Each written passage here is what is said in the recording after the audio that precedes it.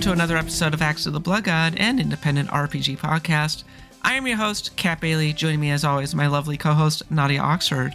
Hello, Kat. Did you know apparently it's possible to get hungover off one Long Island iced tea? Like, this is something I'm learning now.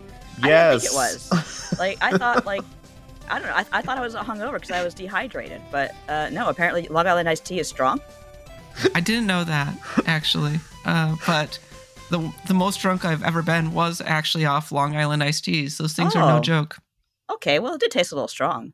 But I didn't think it'd get me hungover. This is a PAX thing, by the way, dear listeners. Oh, were you super hungover after that night where we were all sitting around drinking? No, it was actually the night that Eric and I went to Hot Pot, and I had a Long Island iced tea, and I woke up with a searing headache, and I thought it was because, well, I did have that drink, and then we walked, and I was sweating like crazy, and I didn't really drink any water, so I'm sure that didn't help. Also joining me is my equally lovely co-host, Eric Van Allen. You ate Hot Pot. You walked all day. You barely drank any water. Hot Pot doesn't have a lot of carbs in it. We weren't eating a lot of carbs there, so there's nothing to absorb. And then you're like, oh, I drank a glass that's basically just 4 shots of alcohol. Why am I getting a little woozy? Oh, that's I learned something about chemistry today. You learned lessons that some of us learned in college, and you just learned it at PAX.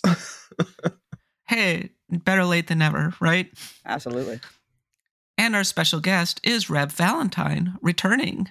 The thing that I've learned is that in the last several years, since hitting age 30 or so, sometimes I'll have one drink and be completely ruined the next day and incapable of doing anything. And then another time I'll have 4 drinks and it'll be like nothing happened. There's no explanation for this.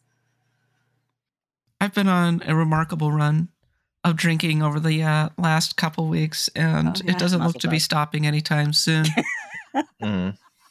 You've just described 2023 in a nutshell. How calmly you say that.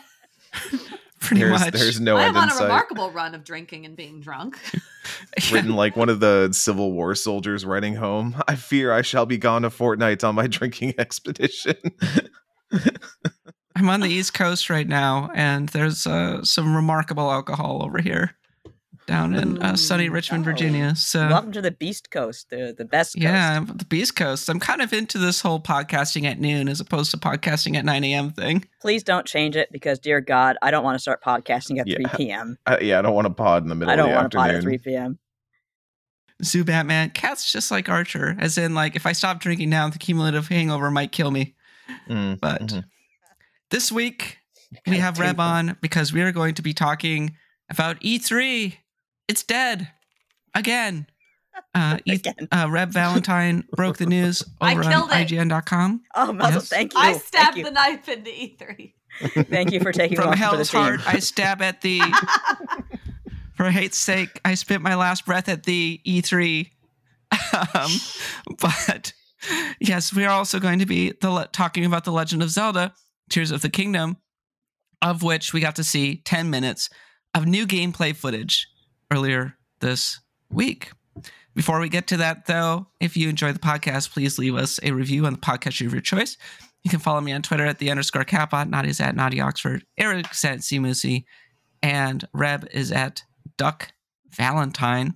If you want to support the podcast, you can go over to Patreon, patreon.com/bloodgodpod, where for just $1 a month, you can get a show ad-free.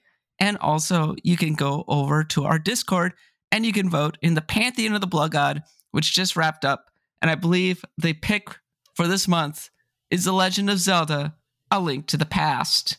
Ooh, so very exciting. One, I know Inside Out and Upside Down, so cool stuff. Yeah, I look forward to revisiting it. Maybe I'll play the randomizer. That'll be a lot of fun. That's a good idea, because I've played Link to the Past so many times. It's I know every single pixel of it, but I've never done a randomizer. I might try that. I need to check and make sure that it was, in fact, A Link to the Past. There was a last-minute push for Majora's, but... There was. It was 39% A Link to the Past, 30% Majora's Mask. Breath of the Wild, 17%. I guess nobody really wanted to go back to Breath of the Wild. It's we've all spent so much time on it. Yeah. Zelda 2. There was a very bold, brave and bold Zelda 2 contingent who were like, you can pry my Zelda 2 vote from my God cold bless. dead fingers. That was my first Zelda game, I think, and I really fell in love with it. It's so unusual, but even now I like to go back to it and swear at it. It's definitely a fun game to play if you have a rewind feature or something.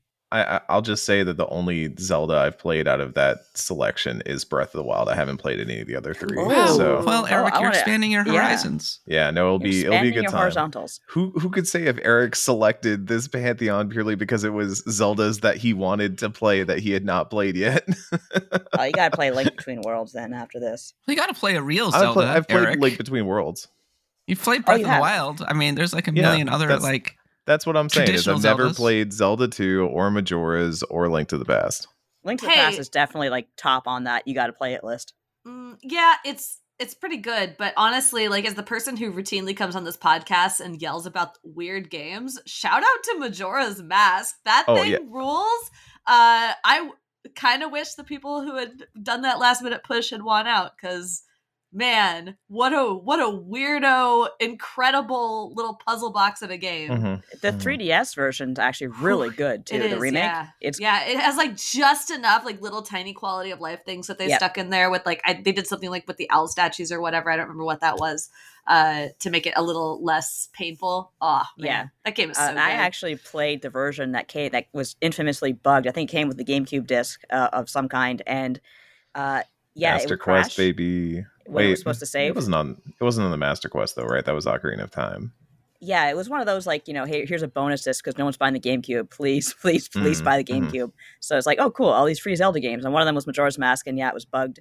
So I mean, I had the cartridge too. I still have the cartridge. I have the gold cartridge. I actually bought it on launch day. So I'm quite Majora's Masked to the max. Majora's to the max. To the max. To the max. I got a GameCube because my friend was so desperate to have the bonus pack-in disc that he was willing to go halvesy on the GameCube. So I got like a $70 GameCube, and he got the pack-in games. Cool, good deal. Good deal. I would love to shout out our patrons, our Stars of Destiny, who are joining us this week. And we have in the chat Abby of the Moon, Drew RWX, Cal L Not Hollow, Mango Alts, Sardin, Spyrus, Super Moop, Teeps, and Zubatman. Thanks so much for your generous support. And finally, if you want to buy some cool merch, including mugs and hoodies and t-shirts, go to shop.bloodgodpod.com. All right. It's time now to talk about what we've been playing, our sacrifices to the Blood God. And we'll start with you, Reb, since you are our special guest. Oh, well, this is a perfect sacrifice to any Blood God. I'm playing a little game called Dredge. That you might have seen some people discussing on social lately. It's an indie game that's lightly popping off. It is What is it? It is a fishing game. Is it an RPG? No. Hey, does the boat have stats? +5 to leaking. Hell yeah, it's an RPG. Let's go. Yeah, there's stats. There are stats of a sort. Okay then. Does it have to be an RPG? I'll talk about Octopath. No. I want to hear about fishing. No, so it's a fishing game. You're this fisherman who shows up in this town because they're old fishermen. Something happened to him. Who can say? And your job is to go out and fish and provide for the community. And you go out, and it's got like a day-night cycle and a little clock. The clock only runs while you are like actively doing stuff. So if your boat is moving, if you're actively fishing, you can later on you get an ability to like dredge up stuff from the water, like trash and like wood and things that you can use for mods on your boat or whatever. If you're doing that, the clock runs. If you're holding still, it doesn't run. But anyway, while you're out there fishing, there's different little fishing mini games. There's one where there's like a little cursor moving around and you try to tap when it's in the green to make basically fish faster. Like you'll automatically fish at a slow speed, and if you don't touch it, you don't have to do anything. But if you it's basically button press games of different varieties where if you do it correctly, you will fish faster. If you fail, you take up more time to fish because you lose the fish. And the whole idea is you take the fish back and you sell them and you make money, which you can then use to pour into your boat to modify your boat to fish better. But here's the big but. The reason why doing things quickly matters is because at night, everything goes to hell. Yay! There's some weird I love this Cthulhu game. crap happening in the ocean. I love this game. This is my game of the year already. You keep fishing up weird two-headed fish with spines and evil powers. Cool. There's mysterious red lights in the distance and eyes blinking at you. And if you stay out too late and you start getting a little freaked out. I'm really glad I don't think I'm not gonna promise this. I don't think anywhere they call it a sanity meter because I'm really sick of people using that verbiage for this kind of thing. But the idea that the longer you stay out, you start to get more and more freaked out, and you start seeing things, and like your light on your boat will go out, and you might not be able to see rocks, and you'll smash into them and do damage to your boat, or maybe a weird sea monster will come up and just kick the shit out of you. Cool. So basically, your goal generally is to get home before sunset. And as you progress and upgrade your boat, you get faster engines that let you go further out and get back in time. There's more ports that you can get to. There's a whole bunch of different places you can go.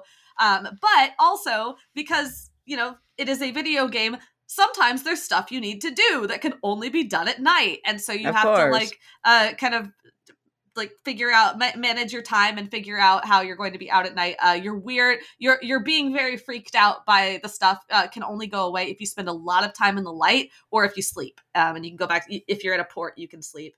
But yeah, it's basically like trying to figure out, trying to fish and make money and upgrade your boat to progress through the story of figuring out what's going on in this weird ocean. There's a guy who seems to be very hung up on collecting 5 relics. That you are basically getting from him, and he's sending you to these different sets of islands that are like further and further out and have increasingly dangerous creatures. I just got done with an area that was like this really cool tropical lagoon where there were all these like gorgeous glow in the dark fish and like glow in the dark corals. So at night it actually wasn't as scary because with the light like helps keep the crap at bay. So I didn't get freaked out as easily, and there weren't as many monsters, but in the center of the lagoon was a giant tentacled thing, and if I ever got too close, it went up and bruh. So nice. I couldn't go into the center of the lake or the ocean, the center of like the islands. But that was exactly where I needed to go. So I had to basically visit some people and solve this puzzle that involved catching different fish and doing different things and upgrading my boat in order to solve a problem that would let me gain access to that center area. So yeah, that's Dredge. Nice. I'm having a really nice time with it. Mango Alts posted a Drake meme with the fishing, no Cthulhu shit. Yeah. Yeah. And it's also like I think they've sort of gotten rid of some of the friction because I know like people love Stardew Valley, but they get really annoyed at the fishing minigame, or people find fishing minigames to be boring or like frustrating. I like them. I like them too. I like it. But I think a lot of people complain about fishing minigames.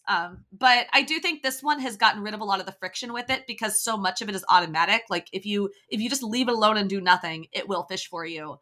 But you playing well means you fish faster and solve problems faster. And the bulk of the game is like sailing around and finding things and trying to avoid a weird sharp-toothed thing that is coming after your boat. Or discovering what those little dark boats in the distance actually are at night. Yeah, so it's a fishing game, but it's also about many things that are not fishing. Eric, I see that your game that you've been playing is Ken Shepard's undisputed game of PAX East in GDC. Hey, let's get this clear. I'm the one out here who's bringing that Slay the Princess to the group. All right. I was out there preaching the good word prior to PAX, so a little bit of credit here. I heard about it for the first time because of Ken's tweet. That's why I was. Yeah, because he posted his article first, but I'm still kind of like in my post pack, so like a lot of stuff I'm playing right now I can't talk about, and I also just haven't been playing a lot because I've been really burned out from all the traveling and playing games and stuff. But yeah, I hear you. There were a few from PAX that I did want to give like a brief shout out to. Like Demon School is fantastic. I got to play that and that was wonderful, but Slay the Princess is the one that I think a lot of people came away from PAX as their like showstopper, and it's carrying forward a little bit of that Cthulhu Eldritch shit that we're on right now, where the whole concept is that you wake up and you're in the woods on the path to a cabin. And the narrator informs you that you need to go to this cabin and slay the princess that is being held captive inside, or the world will end. She gets out, the world ends. Uh, and then you get to talk back. And you get to argue and you get to reason and you get to have a discussion, or you can just play along and you can be like, okay, I'll kill this princess. And then you talk to the princess or fight the princess or murder the princess. And the whole thing is, I think it's best described as like, what if the Stanley Parable was a little bit more eldritch, a little bit more creepy? 10% more eldritch.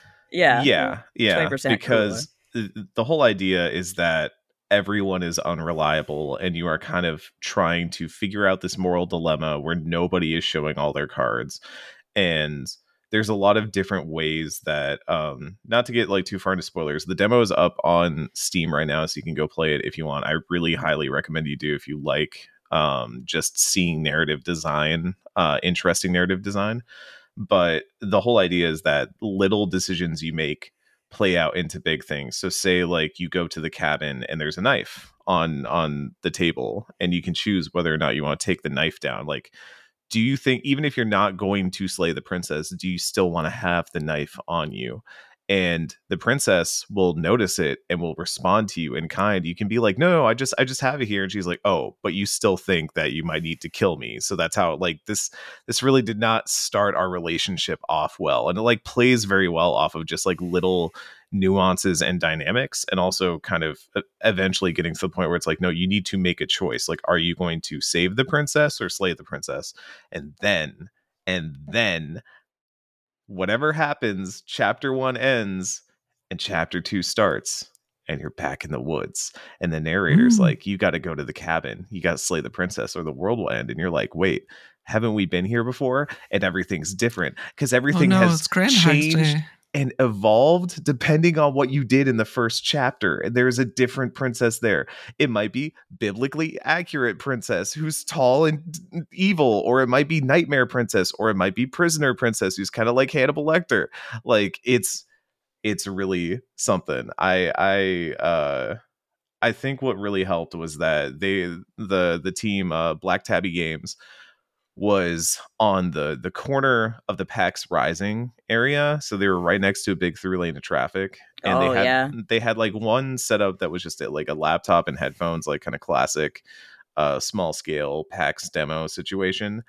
Their other setup was a TV with like a loudspeaker, and people walking by would get just drawn into it. And I heard that on the last day someone did like a crowd let's play of the demo, and like people were getting drawn in, not just like to play the game, but to watch other people play the game and see what choices they made, what princess they got, how it evolved. And that to me was the moment where I was like, they got something. They got something. So I've been watching this one since the first trailer came out. I played the first demo back at the Steam Next Fest. This is the new demo that's out now on Steam with more princesses and more horror more princesses. Shit. Yeah. I'm really excited to see how this thing comes together, because it's a really, really cool concept, a really like laser focused, smart idea. And I can't recommend it enough to people who like narrative design. It's really cool. It strikes me that a game like this might be interesting when generative AI gets to the point that it can conceivably carry an interesting visual novel where you can just have conversations with in-game characters and the game can adjust as you go.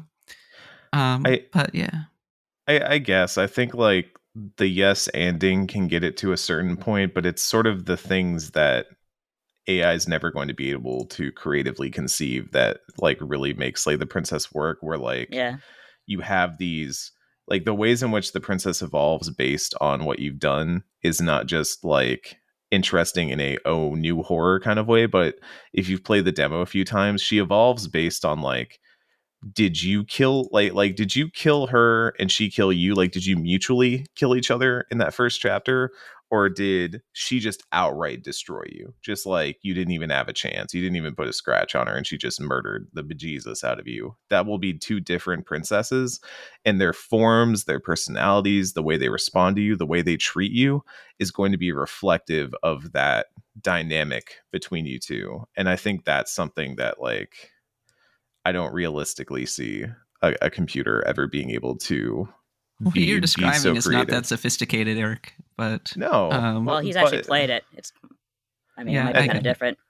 It's like a really it's a really smart thing. Obviously, also the art is incredible. The voice acting is honestly what makes a lot of that game too. The voice acting is simply phenomenal.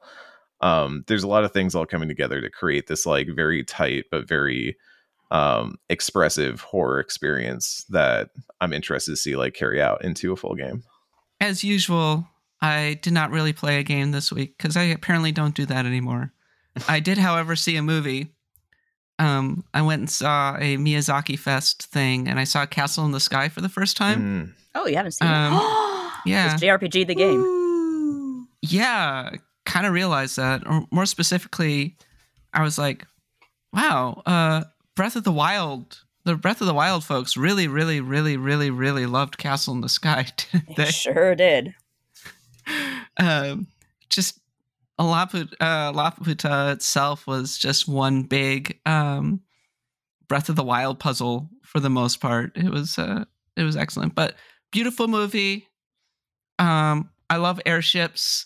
I was thinking a lot about Tailspin for whatever reason in the course of watching Castle in the Sky. Glad I watched it. I think it's an essential one if you want to understand JRPGs in general. Yeah, for sure. It's like basically Skies of Arcadia, it's Mega Man Legend. It's like anything in the sky, basically that's where it comes from. So we talk about D&D and Token all the time, but there's also the Ghibli factor. Mm-hmm. It's like Especially more now than ever. How many games just straight up borrow from Nausicaa, Valley of the Wind?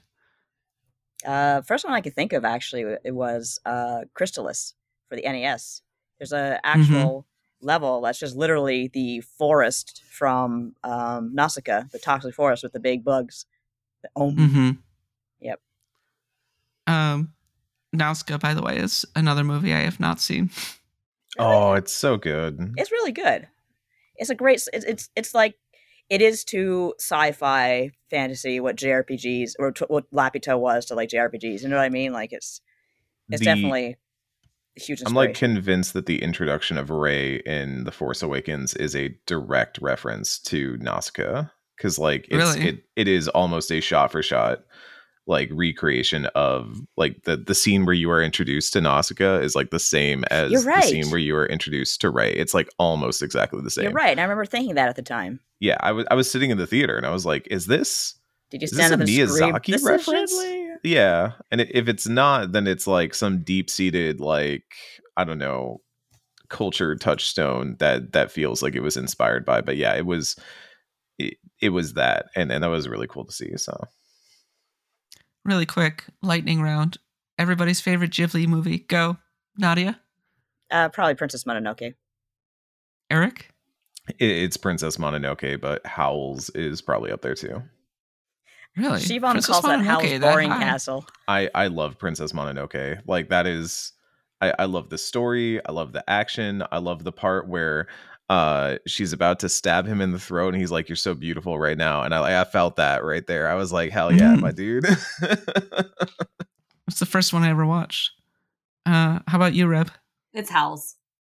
Oh, interesting. Why? Yeah,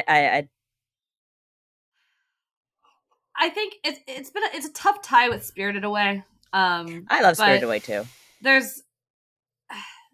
I don't know. There's something about the kind of more ensemble cast of that one, of all the different characters in the house, and the varied performances and like the sort of swinging between like the moments of like levity with Calcifer and then like the really beautiful moments of them like coming together in that field. And yeah, I don't know. I also love that the protagonist is for the majority of the film like basically an elderly woman, which I think rules. I mean, she's that way because of circumstances, but like it's still pretty different.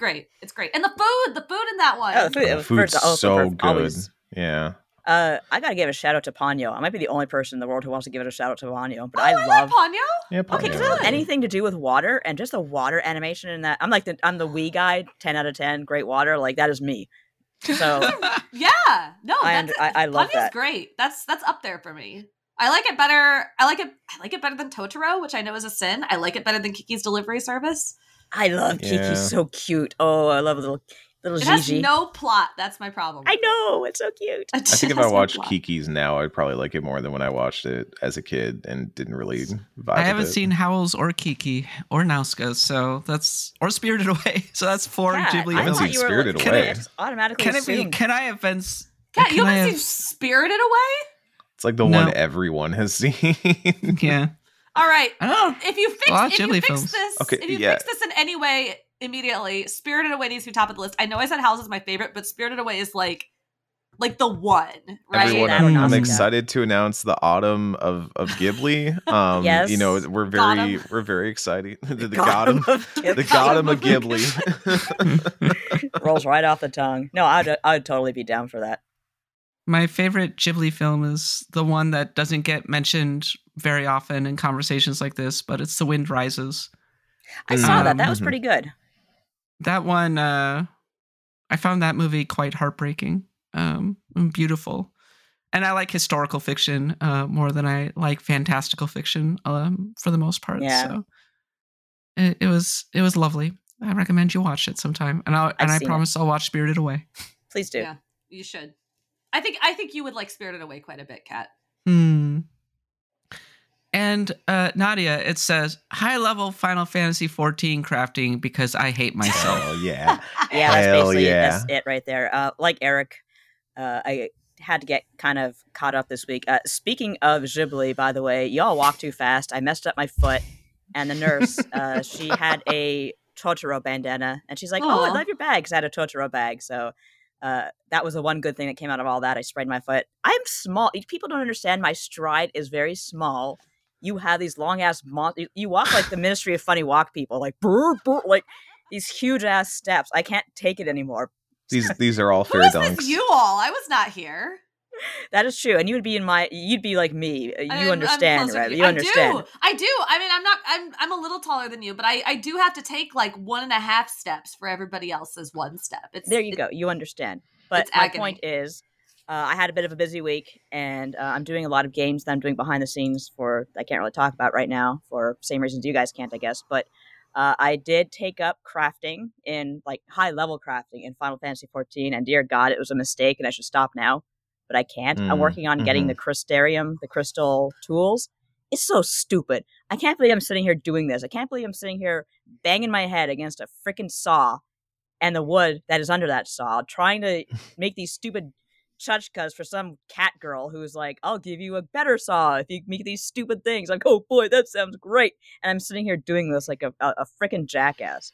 And there's people over there like buying it off the market board, just handing it in for the turn-ins. These Yeah. rich assholes getting all that shit off the market board. I will say, so the live letter just happened, and they confirmed that the next Tataru's Grand Endeavor is going to be a follow-up to the Sorrows of Werelit quest line.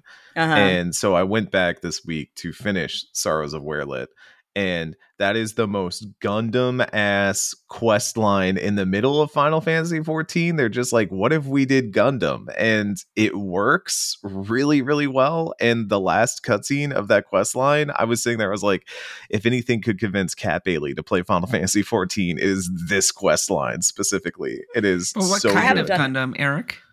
Oh, she got you there. What if Gundam? What if you pilot Gundam, but it also had secret war crime button that you could push at any time to do war crime, but it would That's all also of eat them. your soul because Cool. it has another human soul inside the war crime machine. Oh, they all have human souls inside them. Yeah, no, there's some Evangelion that like seeps into. It's real good. I'm hearing play that this. quest line. You get your own special robot that you use for like one specific duty, and it's called the G Warrior, and it fucking rules. And then later they remodel it for the next battle. They like give you the upgraded version of it, which is the most Gundam thing. It's like, we have upgraded the Gundam. Upgraded the Gundam. Well, you got to get the mid-season upgrade. Oh, of course. It's like Power Rangers. The Wing Zero, as it were. Yeah, with the bird wings for no reason. Maybe Why the does it best have angel Gundam wings? mid-season upgrade. This is cool, Because God it's damn it. cool. It looks great. Yeah. Are you kidding? Yeah. Really yeah. cool. Jinx. And Nadia, you recently did a Charlene Dropouts. It actually wasn't me. It was actually Vic who brought on a guest, Anonymous, lore expert for the fandom. A really great episode. Yeah, basically because of PAX, like Vic, special thanks to him, took over the episode and did a great one. Talked all about how Final Fantasy IV connects into Final Fantasy XIV.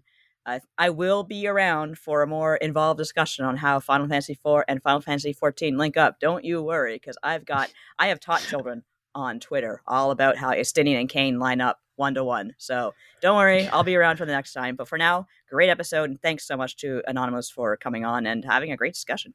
You have a PowerPoint about how Golbez is actually great. Like that's That was great. That was problematic faves at PAX, wasn't it? That was problematic faves. Yeah, your problematic fave was Hot Golbez. I can't wait till he takes off his helmet in Final Fantasy XIV. Lord howdy, no, go nuts. The helmet stays on. No, it does not. That's crucial. Well, that's been it. That's it for what we have been playing.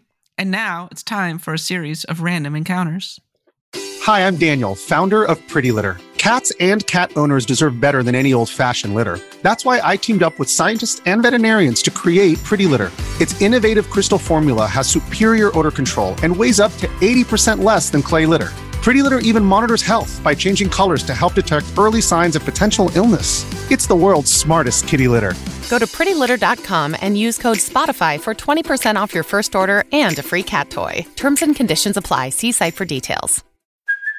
Hey, it's Kaylee Cuoco for Priceline. Ready to go to your happy place for a happy price? Well, why didn't you say so? Just download the Priceline app right now and save up to 60% on hotels. So whether it's Cousin Kevin's Kazoo Concert in Kansas City, go Kevin, or Becky's Bachelorette Bash in Bermuda, you never have to miss a trip ever again. So download the Priceline app today. Your savings are waiting. Go to your happy place for a happy price. Go to your happy price, Priceline.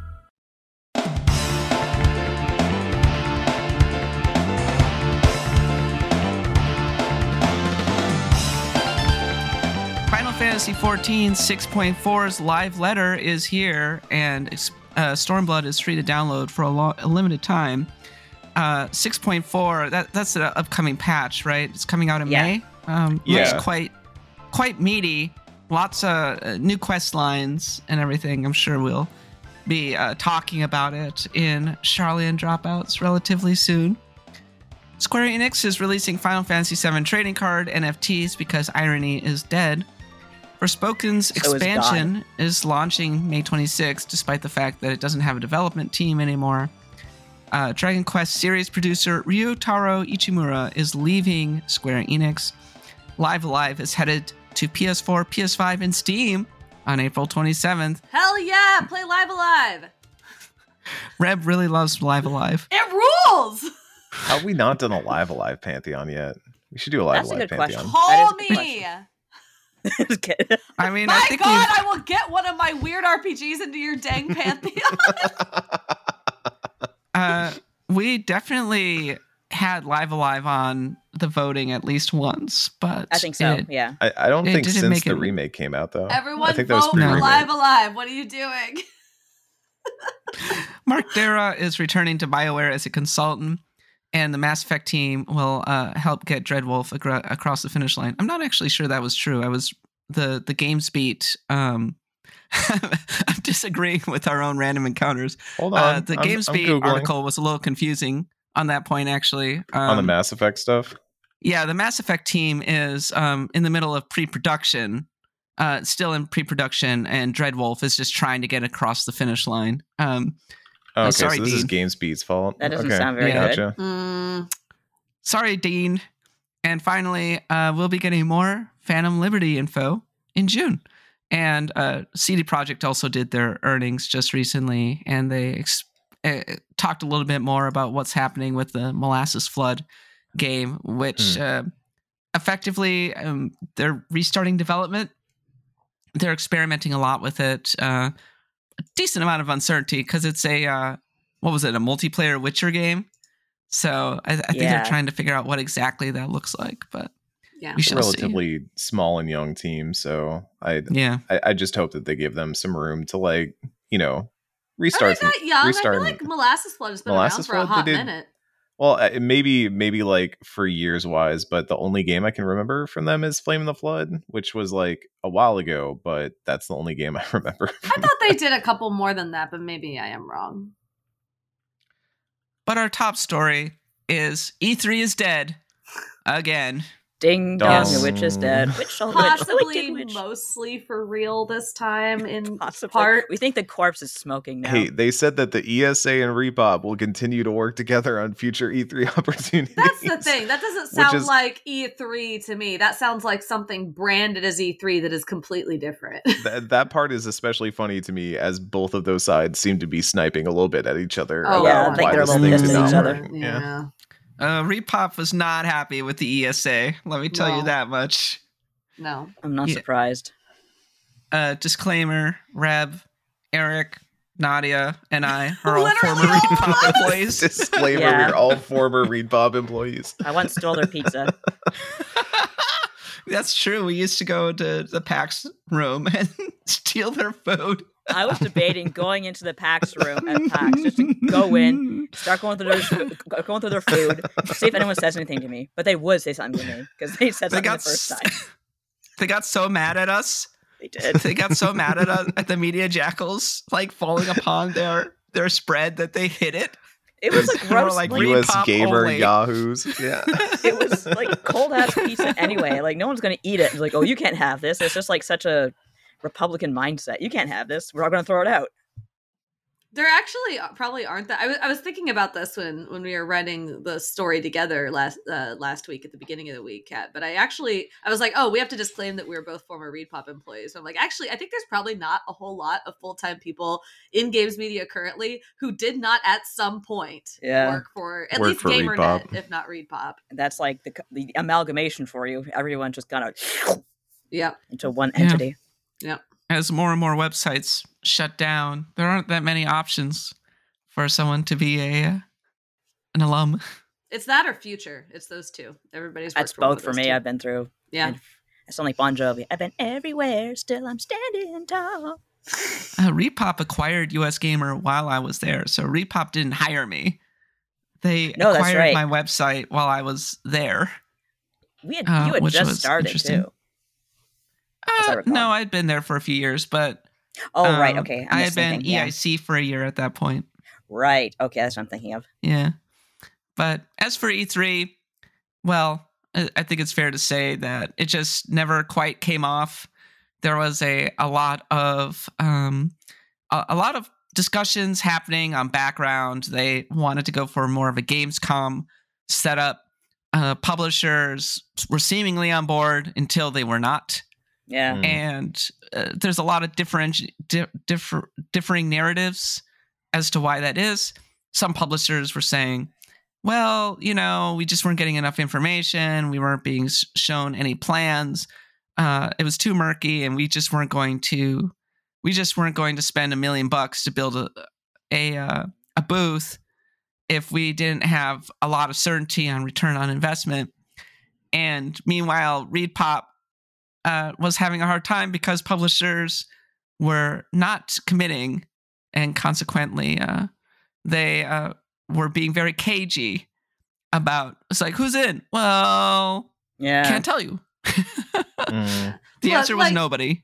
Like E3 needs a function. Any conference like functionally needs several large anchors of some sort that everybody shows up for. And then you also go see all the little things. So like for PAX, it's usually like a combination of, a couple like really good panels that have like celebrities that people want to go see or whatever. And then there's usually at least a couple major booths there that people are there for. I mean, PAX is a little more consumer focused. So it's a little more about the vibes. But even so, like if PAX, if anybody of note stopped going to PAX tomorrow, PAX would be a much smaller show. Gamescom is the same way. Like there's several like big anchors of big things that people want to go see, and then a lot of little things surrounding it. And it's also a business conference, which helps. God. E3 didn't need every single person to commit right away, but it needed like some combination of the big three, or at least like all the AAA publishers to show up and like anchor it in order for it to be worth it for everybody else. And basically everybody was just playing this big game of chicken. So like everybody was going, okay, I feel like I kind of want to go. Like, it seems like a good idea, but I don't know. Are you going? And they're like, well, I don't know. Do you think you might go? Well, I don't know. Are you going? Like, just over and over again. And when the clock just keeps ticking, right? And it's so expensive to build these booths. Well, I mean, it was cheaper this year from what we understand because they did do some cost cutting, but it is still wildly expensive to do so at the LACC. Most places have like laid off their event staff from the start of the pandemic and have not fully restaffed them. So they don't have people to plan this kind of stuff because stuff takes tons of planning. COVID disrupted development cycles wildly. And I have talked to many developers who have explained to me how difficult it is to put together an E3 demo. It is nuts. It is not just we are currently developing the game and we're just going to chop this slice out and put it up for public consumption. You have entire teams dedicated to working on an E3 demo. Like that is it. And the bigger your game, the more risky that is. And so that can take weeks or months or like tons of personnel away from producing the main game. Like it's a whole mess. And because COVID has disrupted cycles, a lot of people have games that are coming out this year, but did not have the time or the energy to spend on making a whole ass E3 demo. And all of this is combined with the fact that, well, we don't know that we have to necessarily. Right. So why are we going to allocate the time for that? Like if we really, really absolutely have to go, we'll figure something out, I guess, and throw a trailer up somewhere. And so everybody playing chicken and all this risk involved. And then we get to March and suddenly people have to be the first people to say, well, actually, you know what? It's not worth it. And as Kat got the scoop on Xbox, I mean, we kind of knew PlayStation was never coming back, but specifically Xbox and Nintendo not going was a pretty big deal. Nintendo was the death knell. Yeah, Nintendo had been really interested for a while, from what I understand. Like they actually were pretty supportive. They were part of the ground floor planning for E3. Interesting. And then it might have still gone off if we had, a full roster of Ubisoft, Take-Two, Tencent, Epic, Squaresoft, like Square Enix, all of the big publishers there. But Ubisoft dropping out was a pretty big deal. And then from there, it was just like, well. Yeah. I think that as soon as that news story went up, it poisoned the well. I killed E3. You killed E3. It wasn't me. It was you. It was me. But they would have found out anyway because Can I have your autograph? All of GDC was everybody just asking me, do you know what's going on? Do you know what's going on? We have to make a decision now. Do you know? And I'm like, I don't know. I just work at IGN. But that's that's already not a great show of confidence that like when people are coming to us, the journalists, to be like, hey, you know what's going on with E3? Because that's a weird. Is IGN going to be there? At PAX, I got that question when I was doing some shows where they're like, hey, are you going to E3? And I was like, why are you asking me? Usually I'm the one who's asking you, like, y'all going? Like, normally we're like, hey, what are you showing at E3? And they're like, we can't talk about it. So I have a question. Has an RPG ever had a truly big moment at E3? Final Fantasy VII. Is Breath of the Wild an RPG? Final Fantasy VII Remake, just being revealed for sure was a huge moment. Yeah. There was also Fallout 4 was revealed at E3 2015. That's right. Yeah. That was a great trailer. I remember being there. Yeah. Yeah. And that was like they revealed it and then it was coming out like months later. Yeah, like that November. was a pretty quick turnaround. Yeah. Yeah. That was cool. I appreciated that. They managed to keep it largely under wraps until that moment too. Yeah, I was been in development for a long time at that point. I'm struggling to think of others. The thing with RPGs is they don't translate super well to these trade shows. No, they don't tend to be at the forefront of major announcements, but they're always fun when they're there. There's some that like for some reason Xbox would always be the one to highlight a new Tales game because I guess they just have a good relationship with Bandai Namco, but like for some reason like Tales of Vesperia remaster getting announced during the Xbox E3 show was always just so bizarre to me. And like there are other times this was a little bit before my time, but was Final Fantasy 13 being a 360 game announced at E3? Good question. Because I do remember the forum post about Final Fantasy 13 being on 360. There was a lot of noise about that. Yeah. I remember Shane Bettenhausen being on One Up Yours and being like, "Look, PS3, Final Fantasy 13 on PS3, it's got the kill shot. it's got the big advantage. Here we go. And it turned out that they got the exclusive demo. But I think it was right before that it had been announced. Final Fantasy 13 had been announced for the 360, and that was kind of when the PS3 was sort of at its nadir. It was a bad time for the PS3. Yeah, at that point. I So actually vividly remember the E3 2006 where PS3 was just dragged. I actually wrote about that for US Gamer, where this was when during the height of YTMND, You're the Man Now Dog, which was kind of like proto social media, and people were just making all the memes like now I'm thinking of it as the Jungle Boy song, but Tarzan Boy, where they had that going along to the picture of the PS3's controller, which looked like a banana or a boomerang. It's like, oh, like going on with that in the background. So yeah, it got completely destroyed. And that, of course, that was also the birth and the kind of popularity of Ridge Racer, which of course went perfectly with Flash videos done by obnoxious teenagers. But it was a pretty hilarious time, I have to say. I mean, it wasn't great to see PlayStation 3 like get completely demolished, but at the same time, it kind of deserved it at the time. One RPG we forgot was Cyberpunk. Like Cyberpunk was the of E3 course. game. the for a Keanu while. Reeves moment. Keanu Reeves Yeah. You're beautiful. You're breathtaking. Look you- at this. I mean, do you count? Are you counting like action RPGs? Are you counting like Breath of the Wild as an RPG? Sure. Because Yeah, I mean, not that's really, but no. Okay, then no. I Are you remember counting was Dark Breath of Souls? the Wild at E3? Oh, Dark Souls, Elden I mean, Ring, yes. for sure. Okay. Although I more closely associate that stuff with like the Keeleys, like the Jeff Keighley shows. I Which- think, but I Speaking mean, of, Elden Ring has mostly been Keeley stuff, but like before that, like several Dark Soulses. He I couldn't believe, dance on were- that Dark grave Souls fast 3 enough, was a I'll big tell you one, what. Was it E3? God, yeah. But Breath of the Wild did have a big E3 moment. Kat, it had that huge It did. booth in 2016. I remember that. Yeah. That's what was my first that was the full-time first year. hands-on gameplay, I think. Yeah, and that On was the huge. Wii U.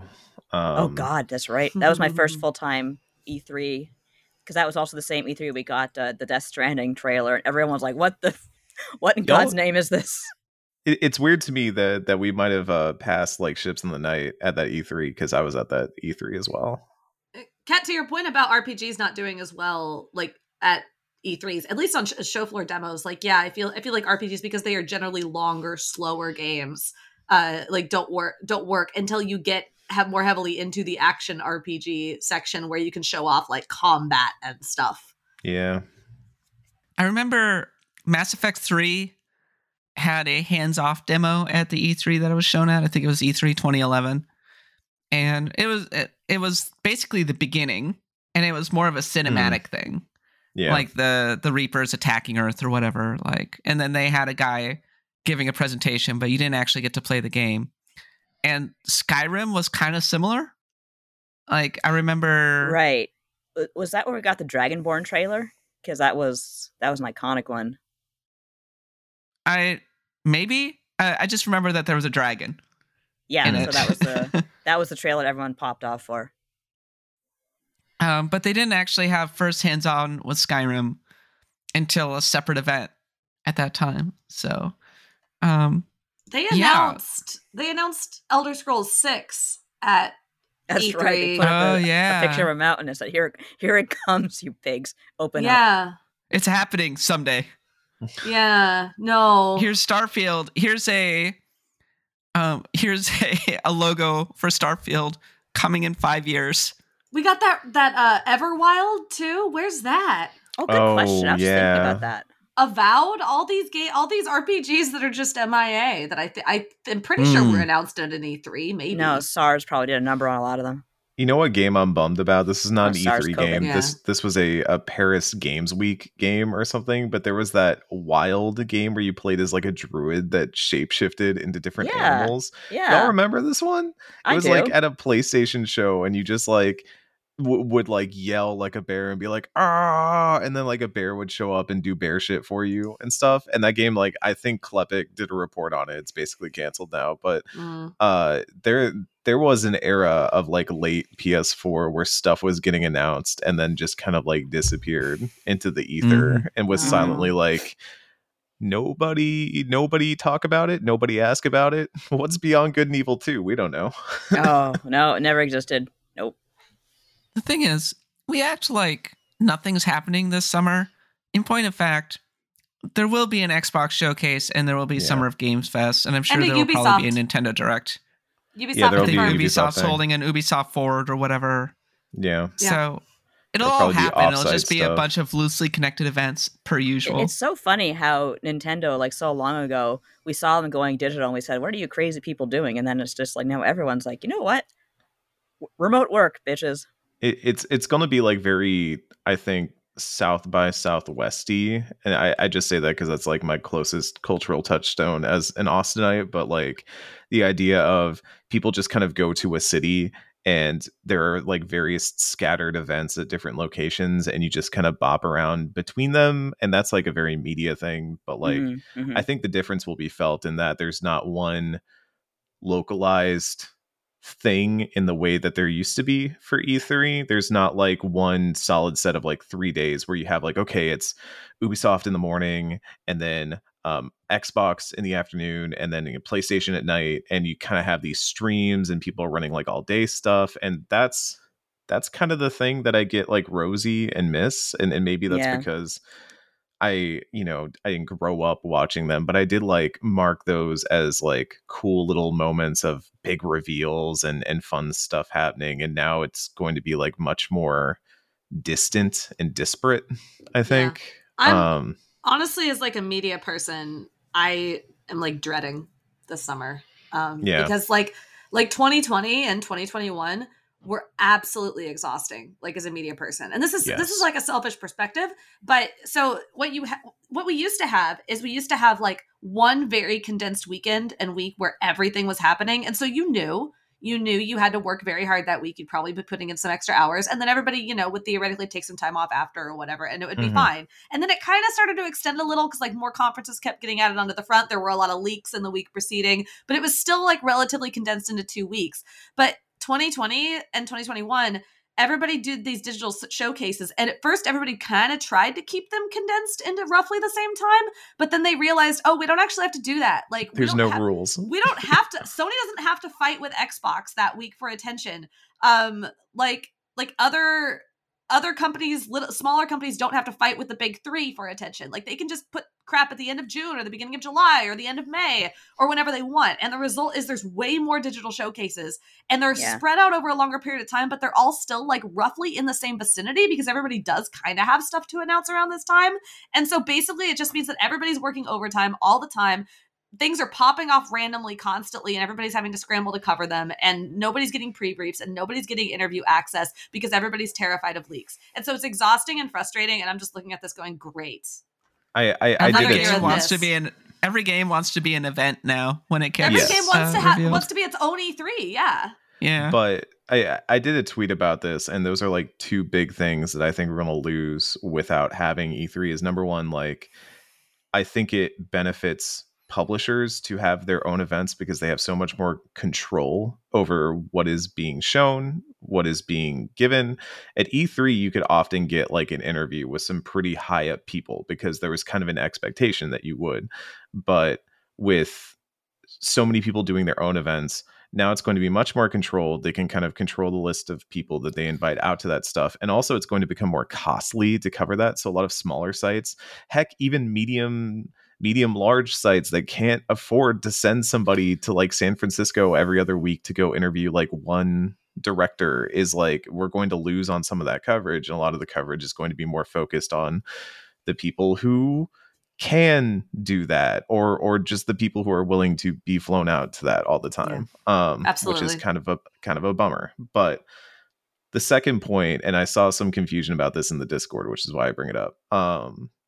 I noted that like there used to be a rising tide of E3, which is that like for all the big stuff that was being shown in the big halls, there'd always be like Kensha Hall or something like that, where there'd be tiny little things that you'd go find, stuff that would pop up in E3 week that would be a sudden like, oh, look at this. This is really neat. This is really novel. The same way that like PAX has that stuff. But I think for E3, there was an elevated perspective.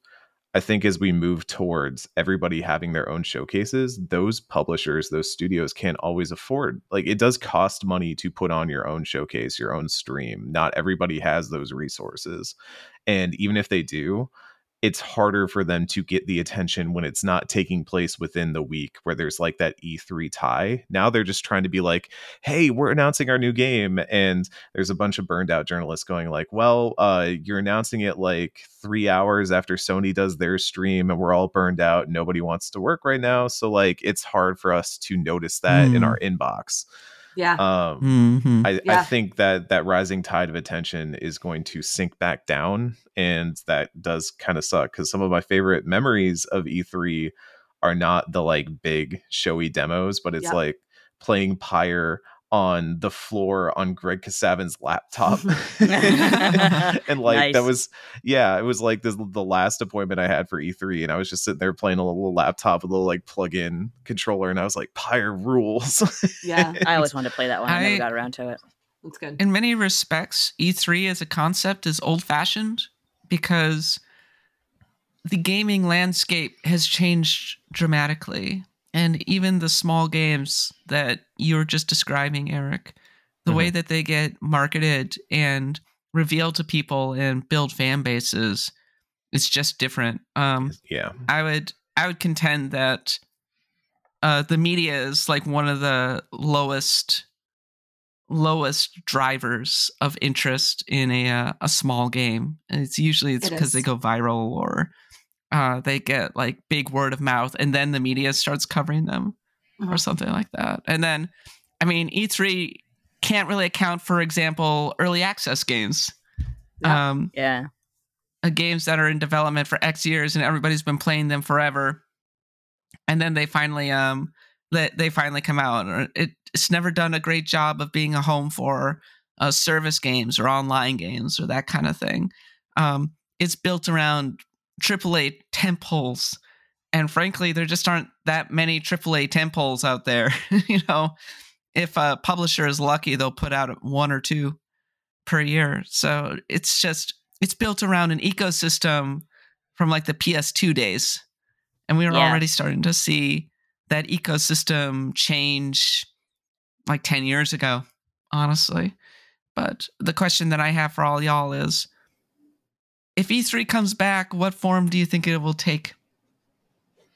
Small, online. No, I think it'll be in person. I just think it'll be like a very. They'll probably rent out like a storefront, like a church. And well, back to like the basics. I think like a focus back on like B2B and business just conference. Like, yeah, much closer to like, I don't know, a smaller scale, like CES is maybe the model, like something where there's like, there's media and there's people kind of like checking stuff out, but the focus is much more on like the business side of things, because that really was like the undercurrent of E3 and theoretically one of the main reasons for it existing in the first place. So here's my galaxy brain theory. I don't know if they'll actually do this. Hell yeah. But okay, so ReedPop owns PAX. Let's assume they are indeed, as they say, still working with the ESA on future E3 branded events. For years, GamesIndustry.biz, the site they used to write for, has done like these business summits that were attached to PAXs. So like the week leading up to PAX, there would be like, because all the developers were in town anyway, they would hold like a couple day long business summit where people would come in, they would have like pitching meetings, and they would do like on a smaller scale, a lot of the business stuff that would happen at E3. And like, you know, big, like Sony would show up to these, like they were pretty well regarded, small, but well regarded. I would not be shocked if here in like a year or two, we start to see them attach E3 onto PAXs. Because you already have a convention center, you already have people showing up, and they just like sort of either rebrand the old investment summit or do something similar where they basically just have like an E3 business summit that is attached to it, where they, you know, kind of let people do their business stuff, maybe do something with media. I don't know. But yeah, like use it as a branded event for companies rather than consumers. I wouldn't be shocked if that happened. Well, in addition to E3 dying, we also got 10 minutes of Tears of the Kingdom, a game I did pre-order. I did pre-order that ridiculous limited edition. Nice. I make no apologies for doing that. The steel bookcase was really cool. Okay, it's really big, and so it's really big and steely. It's really big, and I'm just curious about everybody's impressions from what finally being able to see a little bit of Tears of the Kingdom. And Eric, what do you think? I wrote this up on Destructoid earlier this week because this was like the first thing I thought after I finished watching that showcase. But I have seen all I need to see of that game. I am sufficiently informed. I don't want to know anymore. Part of me feels like there was kind of this prevailing sentiment, one of the weirder prevailing sentiments around Tears of the Kingdom, that like, oh, they haven't shown anything. Does this game even exist? And it felt like in some ways this was them just kind of giving a sign of life that like, yes, this is coming out in May. Yes, this game exists. But part of me almost wishes that we could just go in with like just zero idea of what's going to happen, because like I love all of the aspects of Breath of the Wild that are very like player ingenuity, player creativity, sort of player expression in a world. I think Breath of the Wild is amazing at that.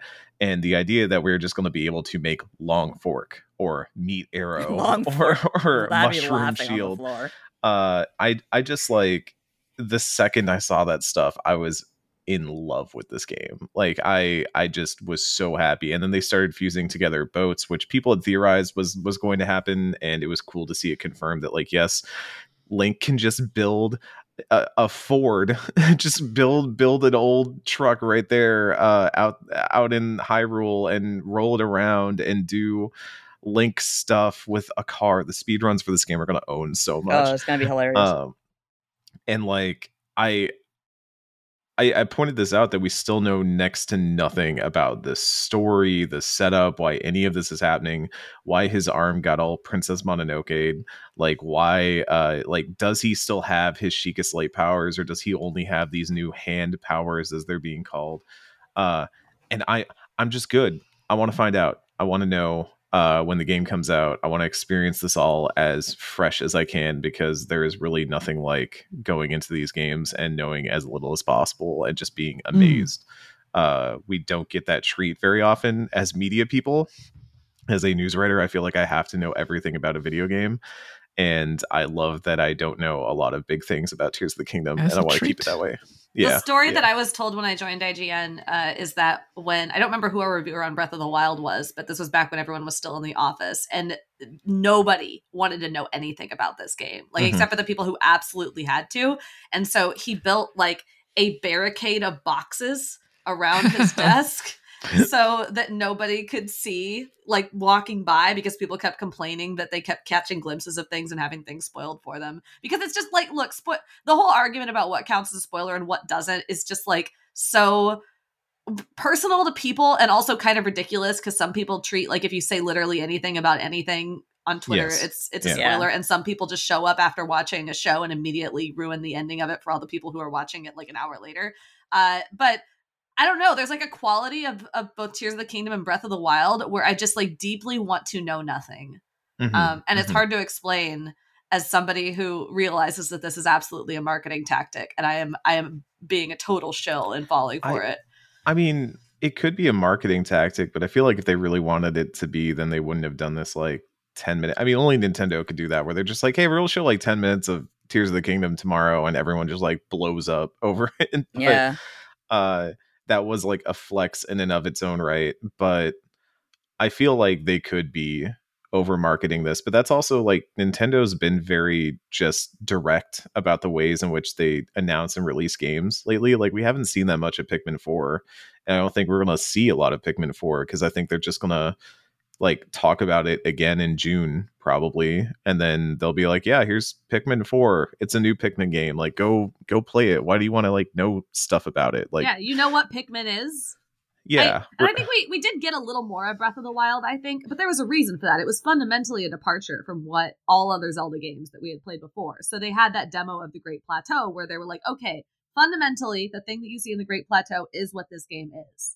And everybody got to see just enough of it to get an idea and then go talk about it, and then we all walked away, and that was great. But here we're not getting any kind of hands-on demo ahead of time yet, so I don't know if there will be one or not, but like, I don't know, it feels like that was, I don't know. It feels like we had more of Breath of the Wild, I guess is what I'm saying, but they had a reason for that, and we have less of Tears of the Kingdom, but that feels okay because we already know like the baseline of what this is going to be. Yeah, we have an idea of what this is going to be. They tripled down on the toy box aspect from what I can kind of gather, and sort of saying, hello, go have fun. You're gonna go have a blast, maybe.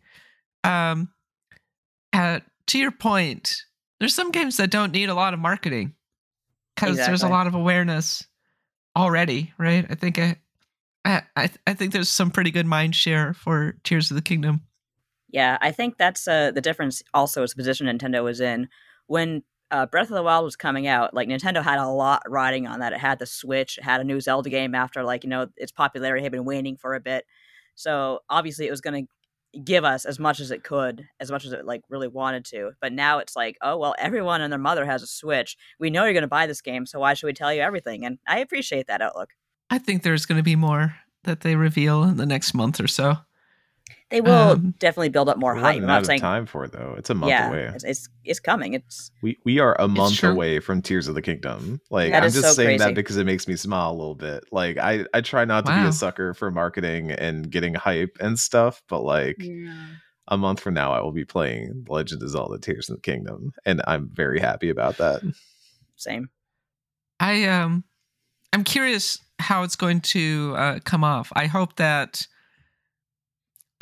it's not all just toy box stuff, that there's a somewhat interesting story, that the world is interesting to explore and that kind of thing. I think with the way Nintendo reveals things as well, it's like they showed us Mario Odyssey and we're like, oh, cool, Mario's in this cool land. And then later on, they showed us, holy crap, he can possess people with his hat. They tend to do that. So I'm not worried. I think the toy box aspect is fantastic, but I'm pretty sure there's going to be more to it than that.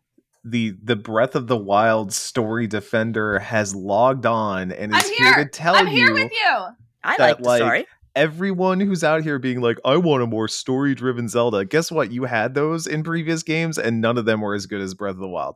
Breath of the Wild is a really good story. It's a really well-told story that uses the good aspects of the world to tell said story. Environmental storytelling is storytelling. The entire concept of you basically have a camera roll of pictures in this cell phone that you're having to go back, and when you go there you reawaken memories and stuff. It's so good because I think one of my favorite parts was going to where one of the photos was, and it was this battlefield where there were just strewn weapons and husks of guardians and stuff everywhere, and you were like, oh, stuff happened here, but this is where my memory is. And then you have the flashback to the moment when Link fell, and it's so good.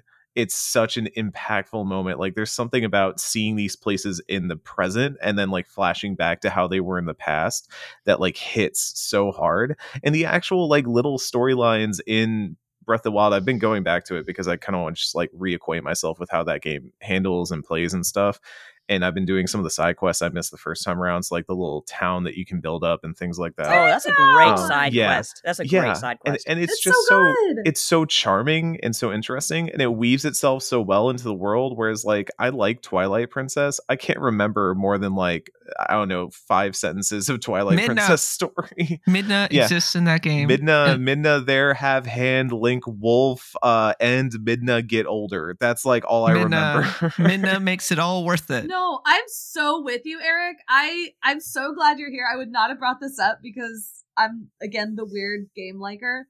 But no, you're completely right. And all of those things, all those videos people posted, I'm killing Kat right now. All those videos that people posted of oh my God, I think this was Lon Lon Farm or whatever it is. And all the different places, and they're like, oh, it's not explicitly stated, but I'm pretty sure it matches up. That's also storytelling. That totally counts. Yes. And all of the writing is really good too. All of the NPC writing is great. There is this, I actually saw this, I think, on Twitter the other day. If you, there's a farmer or something in, I think Hateno, and every character, if you have a bomb around them, they're like, ah, it's a bomb. Don't take that out here. But that guy, he's a farmer and he grows pumpkins, and he looks at you and he's like, is that a blue pumpkin? And that's just like one Blows example, but they're all like that. There's all these like really subtle dialogue, like changes depending on the circumstances, and all these like little tiny moments that tell you more about the world and the characters and this place that Link is in. Anyway, it's great. Yeah, Do more of that. I really like the Tarrytown quest because that's such a. I wrote a whole thing about like how Breath of the Wild is a really, really good apocalypse game. Like it's actually probably far more based on reality. It's Castle in the Sky. It's probably far more based on reality than like The Road or something like that, which is all like grungy, everyone hates each other sort of thing. But no, you think so? No. I mean, do you not remember the article? It was. I thought it was like pretty well researched. I remember. But I mean, it kind of popularized the green apocalypse concept in a video game, sort of. But it was basically people kind of putting their lives back together, and I just like the fact that it was kind of a very adult quest in a way, where you have these people who are like, you know what, I want to settle down, I want to get married, but I have no idea how to go about it. And they're just like, hey, it was the Gerudo woman, because they usually Gerudo, I think they travel looking for her husbands or whatever, and they just happen across each other to say, hey, you want to give this a try? I was like, sure, okay. So they got married, they built up a town, and it turns out they like each other, and it was just really cute. I thought it was really well written. I love this story because it's just about like, it is so sad. It's about like the loss of like Link has failed, people have died, like pretty much everyone Link has ever known is dead, like 100 years dead at that point. Yeah. But like you can rebuild, you can not like get back what was lost, but you can build something new that is going to make it better for the people that come after you. And I found that was just like a really compelling through line throughout that entire story, was like, you are never going to overcome that. You're never going to undo the failure that happened in the past, but you can build up and build out further and move on from this. And it was really beautiful. I loved it. I want to say something controversial. You don't say. Okay. I agree with all of you. Oh, okay. Yeah. Yes! Wow, I didn't see that one coming. Oh my god! Hey. Breath of the Wild has a good story. Yes! I'm wondering, and I like the way that it's structured, and I think environmental storytelling is great, and it's a lot richer than people give it credit for. What I'm wondering is, what form will that take in Tears of the Kingdom? Are they going to... is it like purely exploration? Is it purely mechanical? Is it purely a toy box? Zelda always has some kind of story. And it's always... Maybe. It's always like that kind of subtle storytelling, though. Like, I mean, shout out to actually the shrine they built to Iwata in that game. Like, that's still one of the most heartbreaking things I've ever seen in a video game. Like, that's the kind of storytelling they're capable of.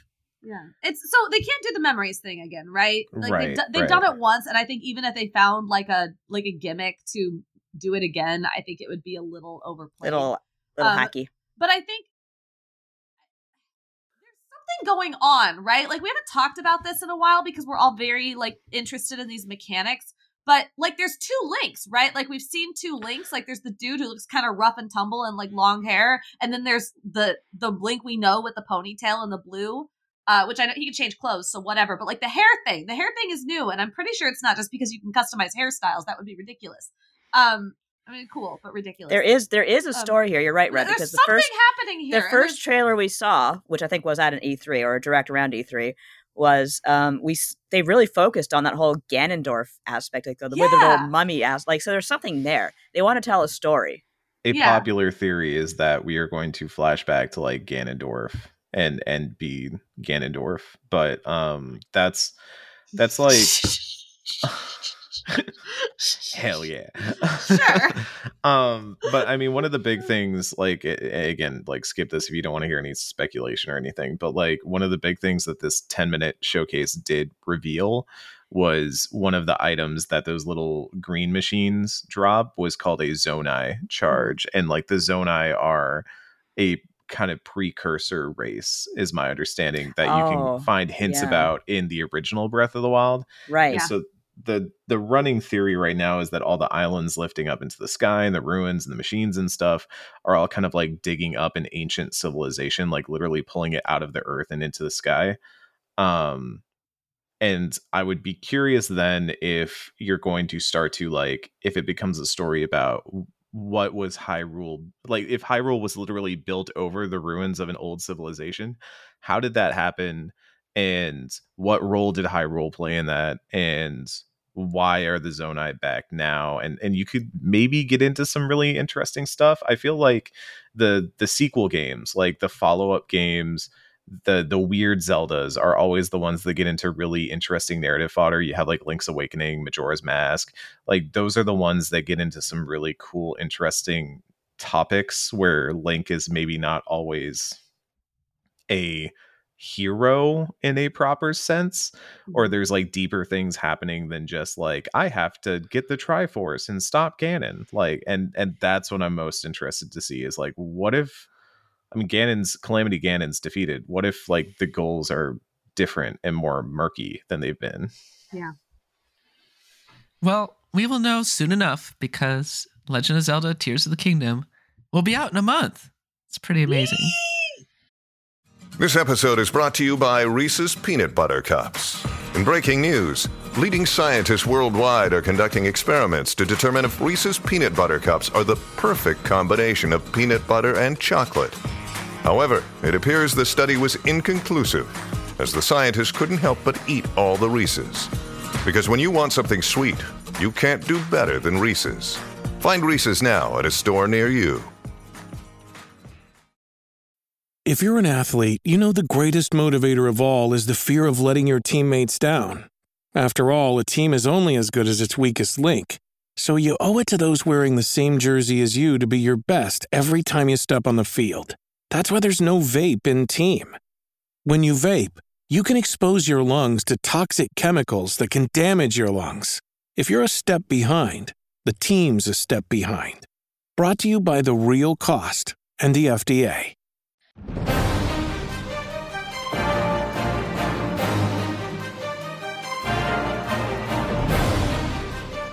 All right, it's time now to talk about the Pantheon of the Blood God Revisit, the segment in which we revisit a game that we put into the Pantheon or did not put into the Pantheon and talk about, was that the right call? And it's ahead of an episode, a special that we're going to be doing later this month, the Pantheon of the Blood God Revisit, in which we re-examine our Pantheon choices and reorder it and make some decisions on that front. This week, we're talking about Xenogears, which was put into the Pantheon by acclamation. And I'm wondering, was that the right call? Eric, have you ever played Xenogears? Nope. I know. It's weird. I played Xena Saga and Xenoblade, but I haven't played Xenogears. And I would like to play it at some point because I keep seeing an image of a small Furby getting crucified, but that's just never got around to it. It doesn't make any more sense in the game. I know. Spoiler. Look, I want to believe that it could make more sense, but I don't want it to make more sense. I want it to just be a thing that happens with no sense. How about you, Reb? I have also never played Xenogears. It's a very, very Xenogears. game of its time. Like, of course, it's Takahashi, and Takahashi's brilliant as far as I'm concerned. So this was his. I feel like also he really needed Nintendo to kind of rein him in. So this was before Nintendo reined him in, and he's like at his wildest and craziest. And what an odd game. I don't even remember if I voted for it in the Pantheon or not. Like, it was. I feel like it's one of those games that's been bested by consecutive work, but I don't know. Maybe that's controversial. It has retained a popular following, I want to say. It does have Billy Black. It does, in fact, have Billy Black. There's a small contingent that continues to be fascinated by its story and its world and its scope. And there's a little bit of a hint of what could have been with it. I just appreciate how big it tried to go. Yes, on it tried the to go PlayStation. extremely huge.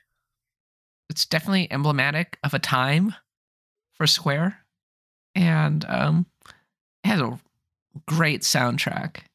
Oh, One yeah. of Mitsuda's best. So, for that reason, is probably Xenogears. I think it remains lodged in the popular imagination in so many ways as a defining Square game, and maybe a vision of what classical JRPGs wanted to be. Also has Omni Gears, which are pretty cool, and Choo Choo getting crucified. So, Eric, you should play Xenogears. You'd probably like it if you like Octopath Traveler. That's slightly more. Wait, it has nothing to do with Octopath Traveler. How does that link up? I don't know. Octopath Traveler has a cohesive narrative. If that's for a start. Are there 8 characters? Did you just say that Octopath Traveler has a better narrative than Xenogears? No, cohesive. Cohesive. Talking about 2 as well. Yeah. Oh no, it definitely has a much more cohesive narrative. Mango Ult's in the chat saying the Xenogears, Final Fantasy X, Evangelion, religious faith destroying trifecta. Okay, see, that's how you sell it to me. If you say like we're gonna use over emphasized church imagery and also maybe church bad, then now. Oh god, this board. is the game that did that as far as a lot of people are concerned. Yeah, I mean, everyone did it, but they really did it. I mean, Xeno Saga literally had Jesus Christ as a character, just as an actual character. Back, Xenoblade Chronicles 3 had a lot in common with Xenogears. A lot of people were pointing out. Now I can kind of see the correlations in my head, but that's a whole other discussion. I need to finish Xenoblade Chronicles 3 before I play Xenogears. Yeah. That's gonna happen. I showed Kat the picture. I haven't shown you the picture. Look, I will look at the picture eventually one day. Maybe I'll do it. No, I'm not going to do it today. But all right. Well, we will be able to discuss this more when we do the Pantheon of the Blood God revisit later this month. But for now, Nadia, take us home.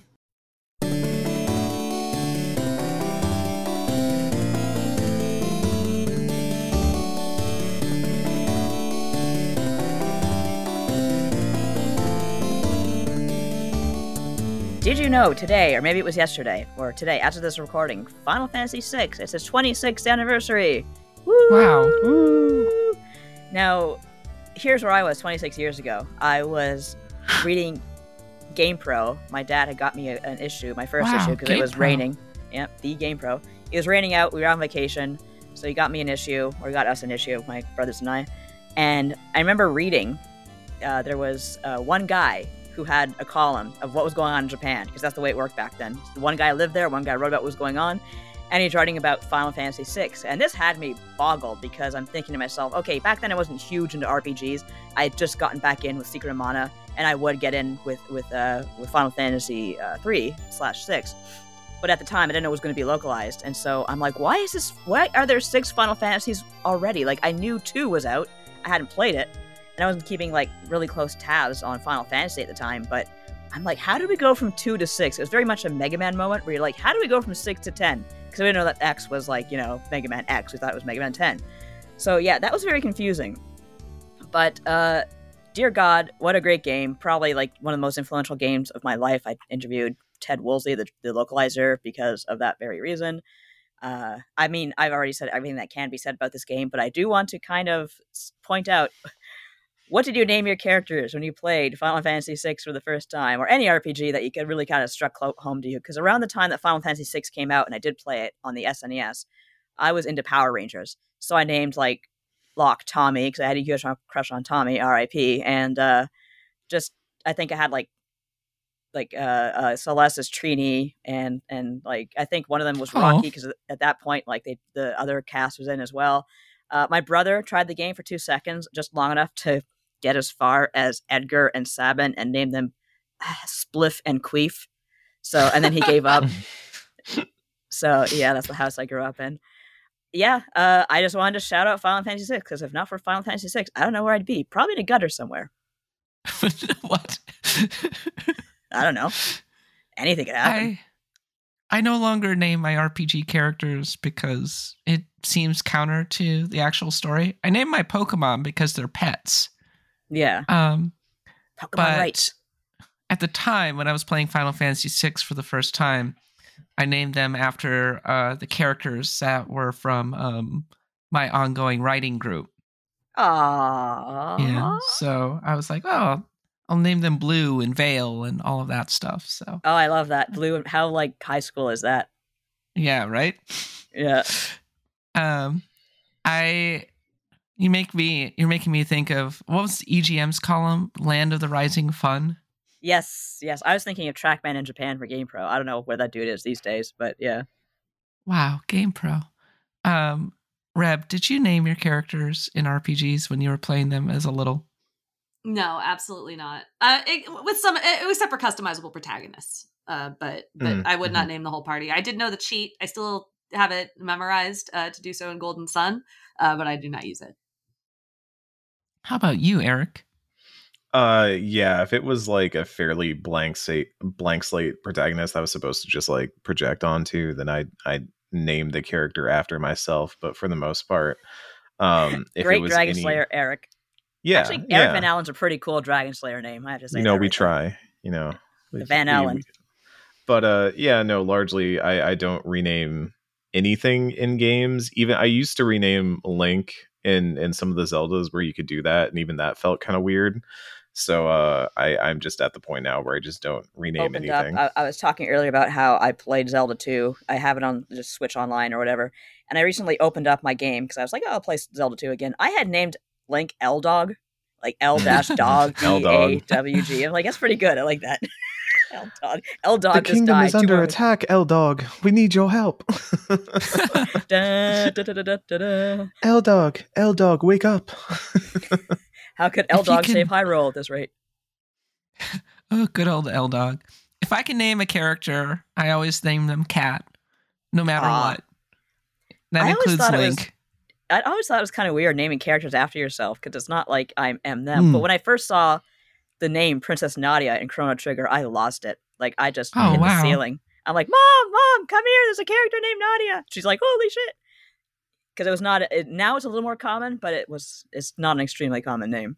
So, like, if it's a character that you kind of create and all that, I think that's fair. Although these days, I used to self-insert into games like Dragon Age and Baldur's Gate and stuff like that. Whereas nowadays, I like to actually just make a character as if I was playing a D&D campaign and like play that character, because I think that's just more like narratively fulfilling to me these days. So yeah, I don't know. I think this might sound weird, but I feel like I'm past the era of self-inserting into RPGs. You can never be past that. Well, I'll probably like when Dreadwolf comes out, I'll probably self-insert. But like when Baldur's Gate comes out, I'll probably play like some created character that I come up with, because I had more fun doing that in Baldur's Gate 3 than I did with any other character. When I played FF14 for the first time, I'm like, oh, here's my stupid character, haha, dumb cowboy named Stupid Face. And then I turned him into a character with a narrative. So yeah, I basically made me but Geralt for my first 14 character, and I thought he was just like boring and cookie cutter. So I made a dragon lady instead, and I was like, cool. And now like I have a whole narrative creation around my character, and I love her story. She's great, and I feel like I've made it. It was like when we made our D&D characters. Like I love, exactly. I still love Koronok as that like weirdo warlock character. I still love all of our D&D characters. It's like it's more entertaining to me to do that than to just like, I don't know, be like, it's me. And meanwhile, Mike is just like, as you say, it's me. Huh? I'm a black guy in a tie in Final Fantasy. Oh yeah, no, Mike Williams in Final Fantasy 14 is just Mike Williams in Final Fantasy 14. With a nice jacket. He just isekai'd himself into the world of Eorzea, and it's great. Yeah. I have a really hard time not making self-inserts with customizable character creators, just because I don't know. Because usually those games also have like decisions, like choice-based decisions, and I don't know. I feel I have a really difficult time when I'm playing through games not going with what I as a person want and trying to like role play as someone when I'm making choices in a game whose story I'm going to see. But I prefer playing characters that have been created for me. Like there is a main character with a name and a story, and it is not me. I like, if given the choice, I would rather do that than have a self-insert. Me too. But I find it easier to make those choices, especially ones that I wouldn't normally make, because it's like the Mass Effect problem of like every time I try to play it with like my character and it's like my character, I just end up making like all the Paragon choices and stuff. And I had to like make a distinctly different character from myself to actually do Renegade stuff and engage with that part of the game. And so like that's why I find it interesting. Psychology. But yeah, point is, when I first played Dragon Quest, I named my character Barf. I'm a Mog. Half man. I'm my own best friend. powerful. And on that note, that's the end of this week's episode of Axe of the Blood God. Thank you so much for listening. I have been your host, Kat Bailey, and I was joined as always by Nadia and Eric. You can follow us on Twitter at @the_Kaput. Nadia's at Nadia Oxford. Eric is at CMuzi, and Reb is at Duck Valentine. If you want to support the podcast, you can support us at Patreon, patreon.com/bloodgodpod.com, and you can buy merch at shop.bloodgodpod.com. We'll be back, as always, to talk more about the genre that we love. But until then, for Nadia, Eric, Reb, and myself, thanks for listening, and happy adventuring.